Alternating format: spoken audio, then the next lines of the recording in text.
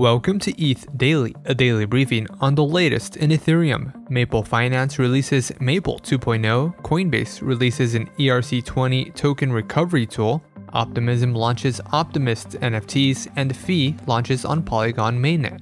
All this and more from ETH Daily starts right now.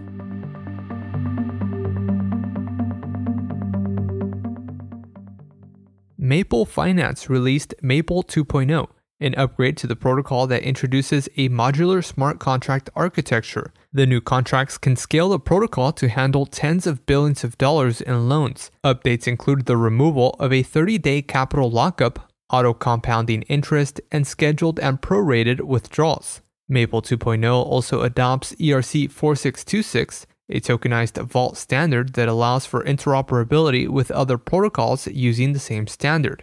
The protocol plans to onboard a broader range of pool delegates in an effort to diversify lending options. Maple also plans to release an SDK for developers early next year. Support for Maple Solana will also be discontinued as the protocol reshifts its focus to Ethereum. Maple Finance is a decentralized credit market that allows institutional borrowers to take on under-collateralized loans. Lenders earn yield by depositing assets into Maple pools. The protocol has facilitated over $2 billion in total loans. Coinbase introduced a self-service asset recovery tool for ERC20 tokens.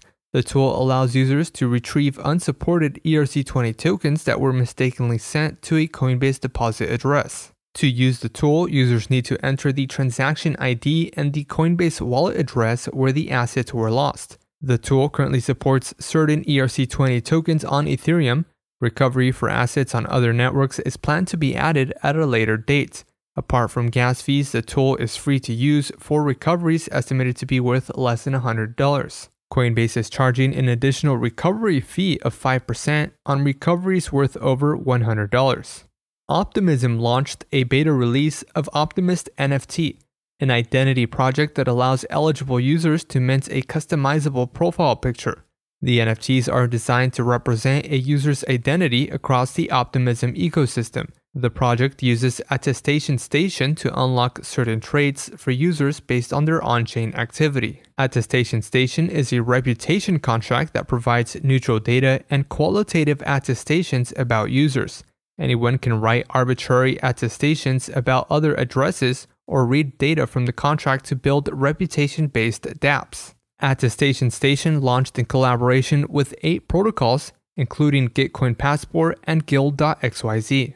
Fee, a social gaming metaverse built on ENS, is now live on Polygon mainnet.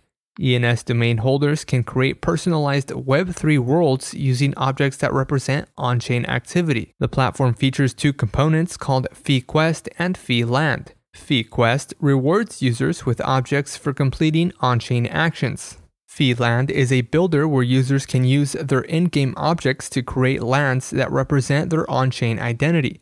Users can link to other lands and create one land per ENS domain. Users also earn XP points for collecting items. Fee plans to integrate a connected map of lands and communications features in a future release.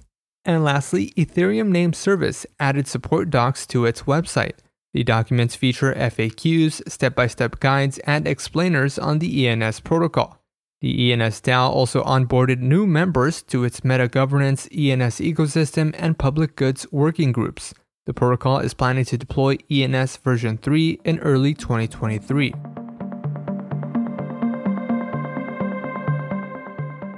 This has been a roundup of today's top news stories from ETH Daily. You can support this podcast by subscribing and following us on Twitter at ETHDaily. Also subscribe to our newsletter at ethdaily.substack.com. Thanks for listening. We'll see you tomorrow.